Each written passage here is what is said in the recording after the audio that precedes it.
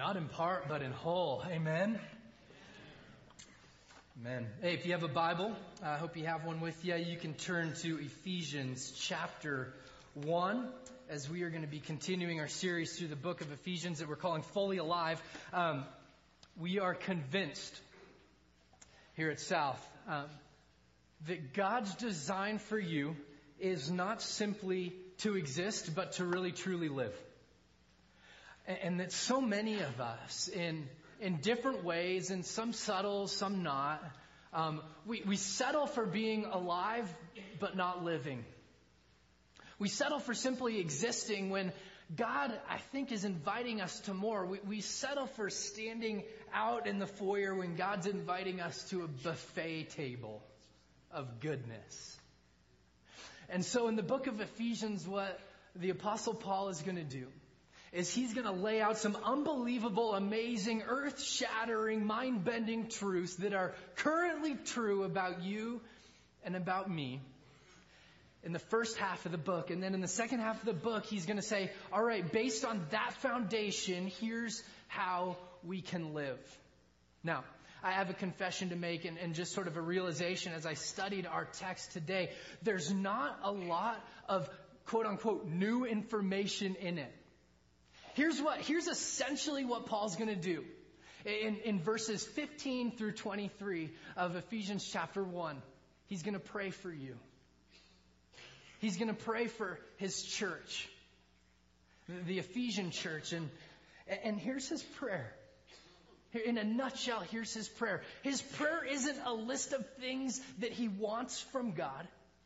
His prayer isn't, and this church is going through turmoil. This church is being persecuted. His prayer list could have been so long, but here's his prayer for you. Here's his prayer for me. Here's his prayer for the Ephesian church. Is that somehow, some way, you would be able to grasp and understand and believe what's already true about you. That's his prayer. He doesn't really ask for anything else. He simply asks, verse 18, that the eyes of our hearts might be enlightened. As I thought about that passage, as I thought about that statement, that the eyes of our heart might be opened, that they might be enlightened. We had an experience, Kelly and I, that came back to mind as we were in the process of moving from California back to Colorado. I had this health savings account that we were going to have to leave, which meant it disappeared as we moved back, or we could try to get as healthy as we could before we left. So we decided the latter because I'm always in for a good deal. And Kelly was probably legally blind. I mean, without her contacts on, she could see nothing. So I had a lot of fun with that. When we were first married, I'd stand at the door and ask how many fingers I'm holding up and all sorts of stuff that I found out was funny with roommates and not as funny with your wife. Steep learning curve there. First year of marriage. Yeah. Some of you are chuckling. You've been there. And so we decided, hey, before we leave, we're gonna get Kelly LASIK. And so LASIK's not one of those things that you really look for a coupon and shop for the best deal for. It's your eyes. They're fairly important. And so we found a good doctor that came highly recommended. And here's what they do in LASIK. They literally cut your eye open. They peel it back and they use a little laser. I don't get it all. But there's really smart people that do. And so we trust them to cut our eyes open, right? We went down there for one consultation. And they said, all right, come back in a few weeks and we'll do the surgery. You're a good candidate. And so we did, and then I drove down, and Kelly had the surgery, and I'm sitting in the waiting room. I barely crack open Sports Illustrated in the waiting room, and she comes walking back out. I mean, we're talking like 20 minutes. And I said, well, what did it feel like? She said, it feels like somebody cut my eye open. Pretty descriptive. But, all right, so after 2 days, she goes from being pretty much completely blind to better than 20/20 vision. Man, that will change your life. No more glasses, no more contacts. You can go backpacking without getting all, anyway, that'll change your life. And just 20 minutes, just like that. Crazy. I'm praying that the next 20 minutes might be spiritual LASIK for you. That God might do a work in your heart that might open your eyes to see. That even if He doesn't add anything else ever, He's given you already more than you know. And that He might allow us to see clearly, with the eyes of our heart, that He might allow us to see clearly what it is that He's calling us to as a body, what it is that He's calling us to as His followers to believe in and to build our lives on. You see, here's the truth about you and about me. We will always act out of what we believe to be true. Always. Every time. There are zero exceptions. And so, if we're going to build our life on truth, if we're going to walk in fullness of joy, if we're going to move from existing to living, what we believe to be true about us, about God, has to change. And here's the other thing that I know that's true about me and probably true about you. We are the kings of deceiving ourselves. That we're the king. That relationship, it's not that bad. Our financial situation, it's not that bad. Our kids, they're doing all right. I think sometimes reality can be one of the hardest things to look at. And the same is true for our spiritual life, for our relationship with God, that we have such a tendency to say and to think things that aren't true. And so our lives are riddled with guilt, and they're riddled with shame, and they're built on regret rather than the great truth of the gospel that's laid out clearly for us. And so Paul's not going to pray that you get anything more. He's going to pray that you step into what you already have. Look at the way that he does this with me in the book of Ephesians chapter 1. Here's how he starts out. For this reason, because I've heard of your faith in the Lord Jesus and your love toward all the saints, I do not cease to give thanks for you, remembering you in my prayers. Let's take just a quick time out there. Because Paul is in a Roman jail writing this letter to the Ephesian church. He hasn't been to the Ephesian church in about 4 years. And somehow, some way, he gets word in this little jail cell, probably chained to a Roman guard. He gets word about the Ephesian church. And did you catch the two things that he hears from them, about them? One, these are people. This is a church that's living out their faith. This is a church that goes way beyond Sunday. This is a church that Monday through Saturday is in their community. This is a church who's out there. They are the footprint of Jesus in their community. Somehow, Paul gets word this church is living out their faith. Amen. And second, they have a love for the saints. That means not only are they living out their faith, not only do people in their community see their faith and know Jesus because of it, but people within the family, people within the church know that they are loved. They see the gospel based on and through the other people in their church. Man, as I thought about what do I hope people say about South, isn't that it? Isn't that it? That people here would feel like they're at home. That the widows, that the down-pressed, that the children, that people here would know that they're cared about, that they are loved. And two, that the world around us, that our community would know that we love Jesus based on the way that we live in our communities, in our neighborhoods, in our workplaces, in our world. Man. So what would people say about South? I started to think about that. What would people say about South? And then I just started to pray, Lord, I want more and more of this to be who we become. You'll see more as we sort of lay out our vision for who we really sense God calling us to be. One of those things is that we would live with a visible faith. We have this conviction that faith isn't something that we internalize and something that we just believe in and of ourselves, but that when it gets in us, it always gets out of us.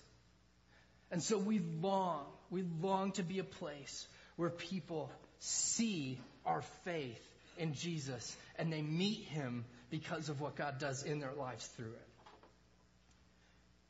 And so he says, I do not cease giving thanks for you, remembering you in my prayers. Can I just say, quick time out, this is for free. Thanksgiving and prayer are almost always tied together in Scripture.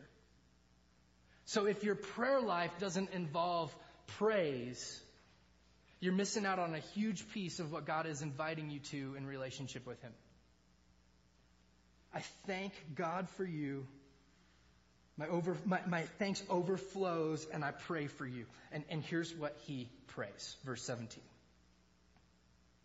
That the God of our Lord Jesus Christ, the Father of glory, may give you a spirit of wisdom and revelation in the knowledge of him. Okay. So here's what Paul writes. He says, I pray for you, I battle for you in prayer, that you might know him.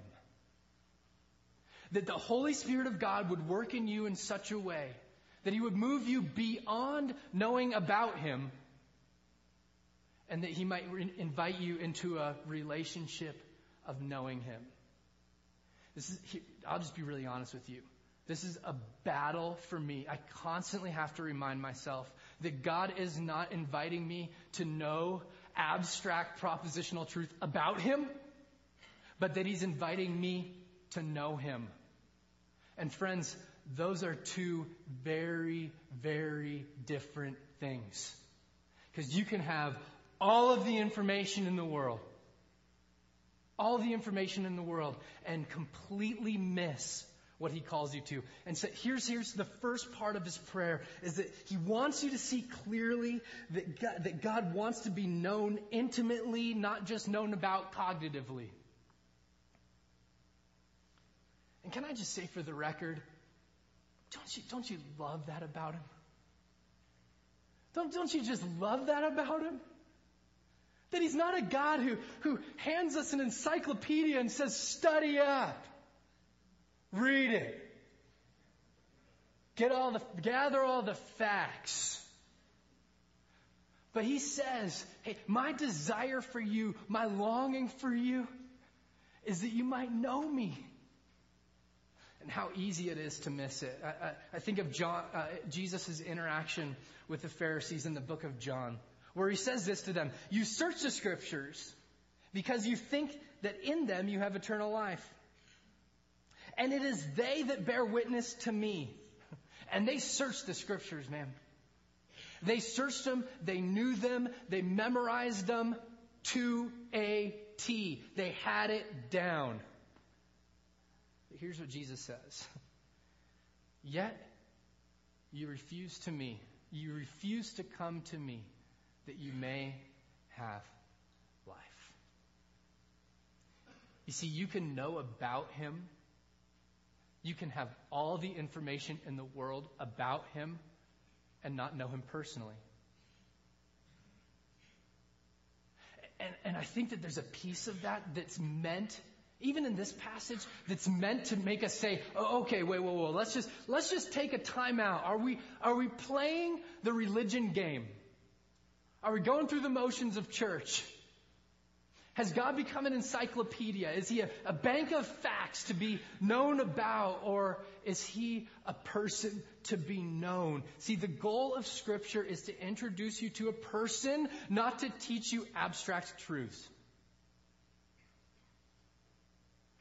He says you know the whole book, and you miss the entire point. You know what's scary? Is that a few decades later, this is what Jesus writes about the church at Ephesus. I know your works, church at Ephesus. Your toil. You work hard. Your patient endurance. You stick with it. And how you cannot bear with those who are evil, but have tested those who call them apostles and are not, and have found them to be false. Church at Ephesus, what you do beautifully. You have amazing theology. You can find somebody who's teaching a false doctrine. You can point them out. And not only that, but you'll kick them out of the church. You are good, church at Ephesus. I know you're enduring patiently and bearing up for my name's sake, and you have not grown weary. Church at Ephesus, even in the midst of persecution, you stick with it. You're unbelievable. But that's one of those words, if you're that church that receives that letter, from this point forward, you're going, amen, preach it, Jesus, thank you so much. And then you hear that word, but. And it must have hit them like a ton of bricks. He says, I have this against you. You've abandoned the love that you had at first. See, somehow the pursuit of a person was replaced with the pursuit of information. Knowing a person was replaced with knowing some truths about him. And I think what he would say to us today at South is, I'm so much better than being just known about. I want to be known. I have a few warning signs that I'll just sort of throw out there as we wrap up each one of these 4 points that God wants our vision to be crystal clear on. And the warning sign that our vision is blurring is that Jesus becomes a proposition to be believed in rather than a person to be known. And I want to encourage you to just do some soul searching on that sometime this week to say, God, is that who I'm becoming? Having the eyes of your heart enlightened, he writes. Verse 18. Having the eyes of your heart enlightened, that you may know the hope to which he has called you. Let's just take a time out. Because first he said, all right, Ephesian church, what I want you to know, what I want you to get, what I'm begging that you see is that he wants to be known, not just known about. The second thing he says is, I want your eyes to be opened.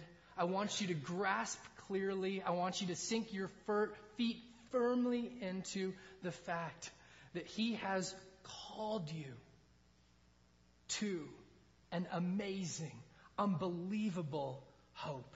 You see, here's the way I'll put it, and it's in your outline if you want to follow along. That God wants you to see clearly that you can live confidently and full of hope because he is at work.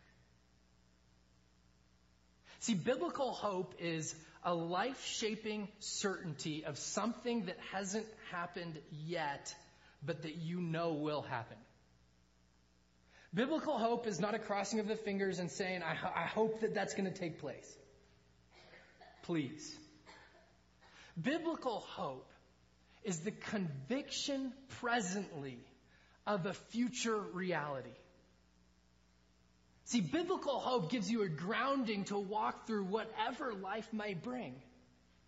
And you see, here's his proof in it. He spent a lot of time, and we talked about it in the first few weeks of this series. He spent a lot of time laying out the reality that God had a significant hand in your salvation.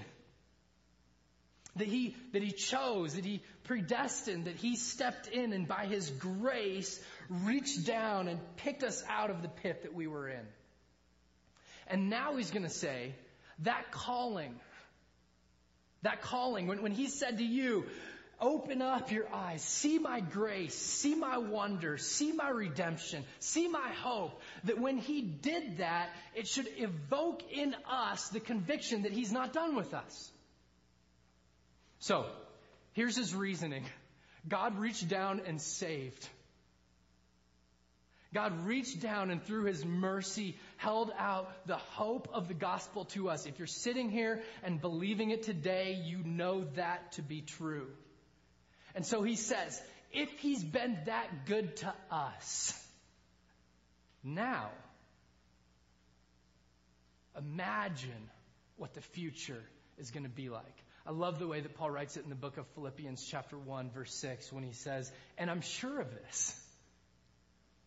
I mean, if you have your own Bible, circle that. And I'm sure of this. I'm confident in this, that he who began a good work in you will bring it to completion at the day of Christ Jesus. Paul's conviction is that you can be sure of the hope that you have because he called you, because you're sitting here today, because he saved you, because he redeemed you, because he forgave you. He didn't call you, redeem you, save you to make your life miserable. He didn't. In Jeremiah 29:11, it says that God has a future and a plan for us. And that's in the midst of a nation who's been in exile for 70 years. Think of what that might have been like to hear that. I mean, you just step back and you go, God, I mean, it doesn't seem like it, God. It doesn't feel like it. I read one time, it's an anonymous quote. It says, human beings can live for 40 days without food, 4 days without water, 4 minutes without air, but we cannot live 4 seconds without hope. Cannot live 4 seconds without hope. See, hope does a lot of things in you, friends. Hope, when your life is full of hope, it means that you are satisfied in him. And when you're satisfied in him, you're able to say no to sin and to say no to temptation. See, anytime we give in to sin, anytime we give in to temptation, it should be a signal to us that something's lacking in our heart. That we're not convinced of the gospel in some way, that in some way Jesus isn't sufficient for us because we continue to go in other places and other directions to be filled up. But Paul wants you to know, the Holy Spirit wants you to know that you've been called to an amazing hope that it might inflate your ability to live for him because you're satisfied in him. See, the reason we settle for so little is because we believe we've been called to so little. And the reason we keep going back to sin is because we have no idea what God has invited us to. I love the way that C.S. Lewis puts it when he says, we're like children making mud pies in the ghetto when we've been invited to a vacation at the beach. And you see, when hope inflates in you, sin starts to lose its taste. See, the second thing it does in us is it doesn't just help us overcome sin and overcome temptation.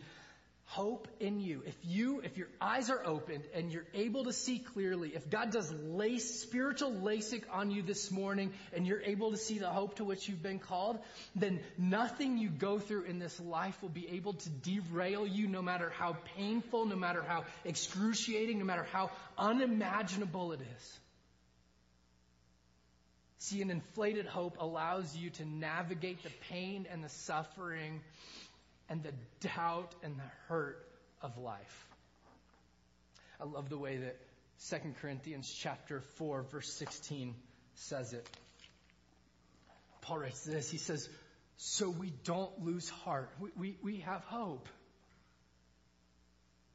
Though our outward self is wasting away, our inward self is being renewed day by day. For this light and momentary affliction is preparing for us an eternal weight of glory beyond all comparison. So here's what he just said. That somehow, in some way, the hardship in life, the pain in life, actually like helium going into a balloon, increases our capacity to appreciate the glory and the goodness and the mercy of God all the more. Verse 18.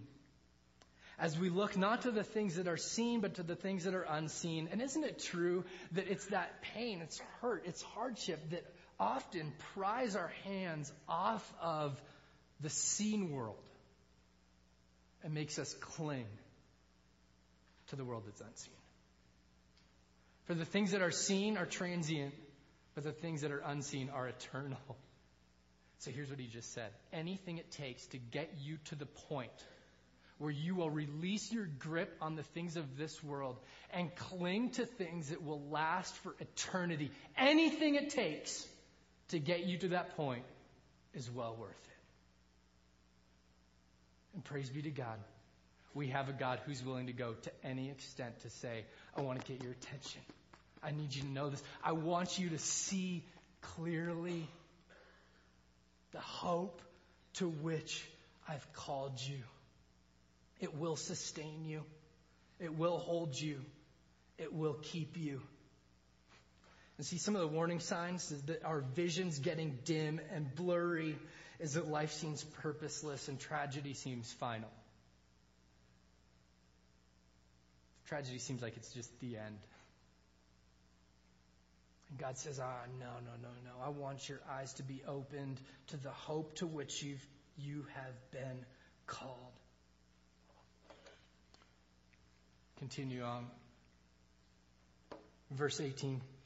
The hope to which you've been called. What are the riches of his glorious inheritance in the saints? Okay, just quick time out. I'm going to fly through this point, but it is mind-bending. I kept thinking, all right, the translations have to be wrong. Because the way that reads is that the eyes of your heart might be opened, that you might know what are the riches of his being God, glorious inheritance, God's possession, God's treasure in the saints. Oh, what? I just read about my inheritance, and then now I'm reading about yours, and I'm yours. You've got the raw end of the deal, God. I mean, if I'm your treasure, if I'm your prize, I know me. That's the birthday present you open up and go, does it have a receipt with it? And I'm like, can I return that one? Man. Here's what Paul wants the Ephesian church wants me to see. He wants our eyes to be opened to see that in some way, some shape, somehow, you are destined to be God's prized possession. I mean, I don't know how else to say it to you. And in some ways, it seems like, man, the God of the universe, I'm his possession. I'm his treasure. It's all throughout the Old Testament that the nation of Israel was God's inheritance, that they were God's people, that he was calling them his own, that he was making in them a treasure, that he was making them great because of his mercy and his grace held out to them. Look at the way that Deuteronomy chapter 4 verse 20 says it. But the Lord has taken you and brought you out of the iron furnace, out of Egypt, to be a people of his own inheritance, as you are to this day. Man, knowing that you're valued by God, knowing that you're treasured by him, there may be no other gift that I can give you that would be better than that. Just to open your eyes to it. I had this friend that I played baseball with all growing up and into high school, and his dad was at every single game. I mean, in some ways, he was a really supportive dad. He was always there. But his dad was hard on him. I mean, like every time he swung and missed, you'd hear some chirping from the crowd. And when he struck out, you better believe his dad was up along the fence, teaching him, coaching him, and sort of chewing him out a little bit. And here's what I noticed about my friend. He was an amazing baseball player.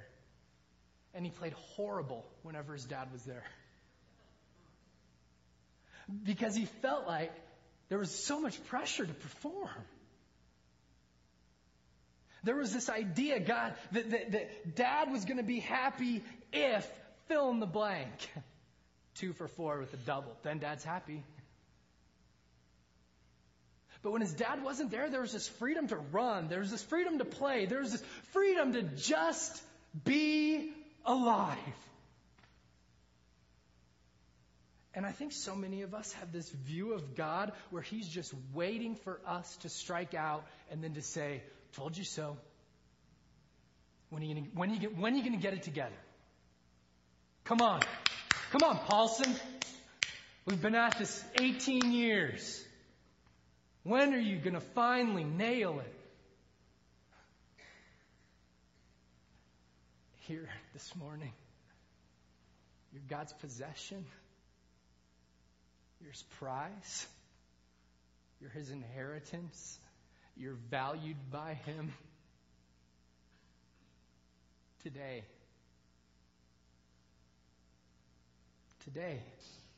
Not tomorrow when you get it all together, because that tomorrow will never come. Today. And you see, when you believe it, you start moving from existing to really living. From technically being alive to drinking deeply of the life that he wants to give you. He's not looking over your shoulder. I love the way that Tim Keller writes it. He says, so the gospel humbles us into dust, yet at the very same time exalts us to the heavens. We're sinners, but completely loved and accepted in Jesus at the same time. He saw your heart at the bottom, and he loved you to the stars. The warning signs that our vision might be getting blurry is that we're convinced that we have to prove ourselves to God. See, he's convinced that Jesus proved himself on the cross.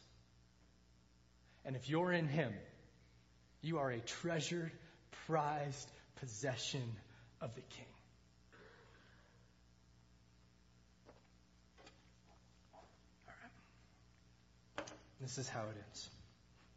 So he says, I want you to know, I want your eyes to be opened. I want some spiritual LASIK to happen for this church, that they might know the hope to which they've been called, that they are his inheritance in the saints. Verse 19, and what is the immeasurable greatness of his power towards us who believe, according to the working of his might that he worked in Christ when he raised him from the dead and seated him at the right hand in the heavenly places. Time out.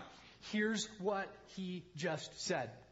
That he wants your eyes to be opened, to see clearly that there's energy, that there's strength available to us, to those who believe.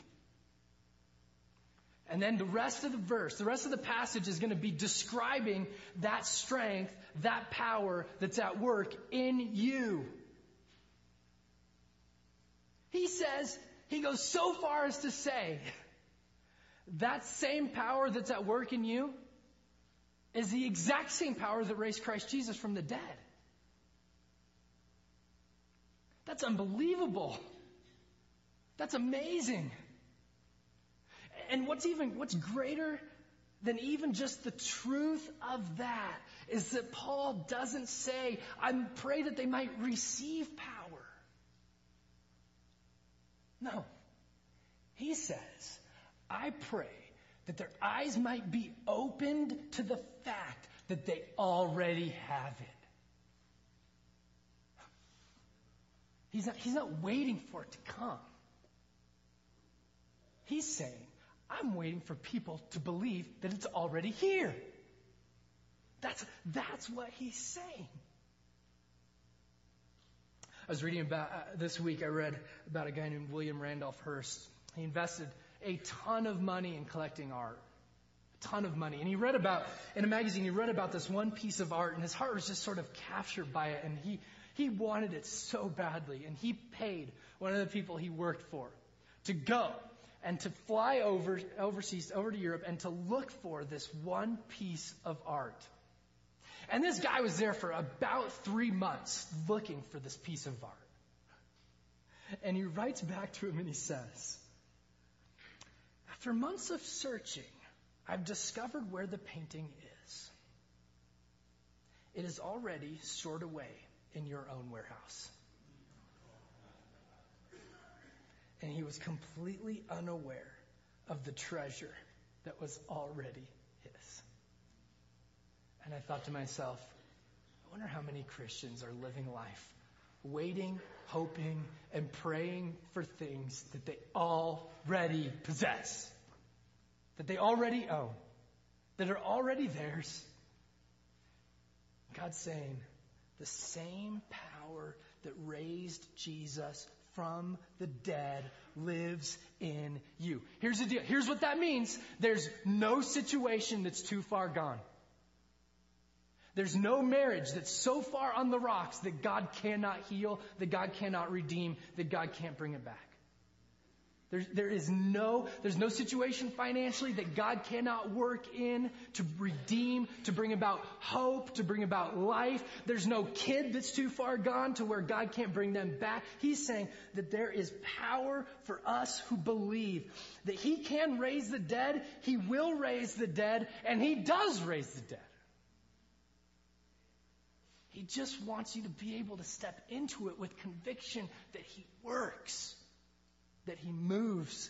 He goes on to say that He seated them Him at the right hand in the heavenly places, far above all ruler and power and dominion, and above every other name that is named, not only in this age, but in the one to come. You see, He says that Jesus has power over evil. He has power over sin. Not only cosmically, but that same power lives in you. Lives in you. And He put all things under His feet and gave Him as head over all things to the church. Isn't that great? See, Jesus is your senior pastor. You know why that's awesome? Because He's a way better senior pastor than me, number one. Number two, He's at every meeting. Every gathering you have, He's there. And that He's directing, and He's leading, and He's guiding, and He has a plan. And the elders that you prayed for, our goal and our desire is not to come up with something, but to follow someone. It's to follow someone. It's to follow Him. He's the head, which is His body. Man, the fullness of Him who fills all in all. Friends, there is great power for us, for those who believe. The book of 2 Peter chapter 1 verse 3 is going to say that you have everything you need for life and godliness. Everything you need. Now my prayer is that the Holy Spirit might just be laser pointing areas of your heart where you're going, I'm not sure. I'm not sure He can accomplish that. I'm not sure I can do that. I'm not sure I can have that conversation that needs to be had. And my prayer is that God would do something in you this morning that I know I can't. That I know I can't. A few years ago, many years ago, there was this phenomenon called magic eye. I don't know if you remember those. There are these pictures that looked just chaotic, but as you stared at them longer and longer and sort of crossed your eyes a little bit, there would be this 3D image that popped up from them. And so you're looking at chaos, and all of a sudden it's a dolphin jumping into the ocean. You're like, whoa, amazing.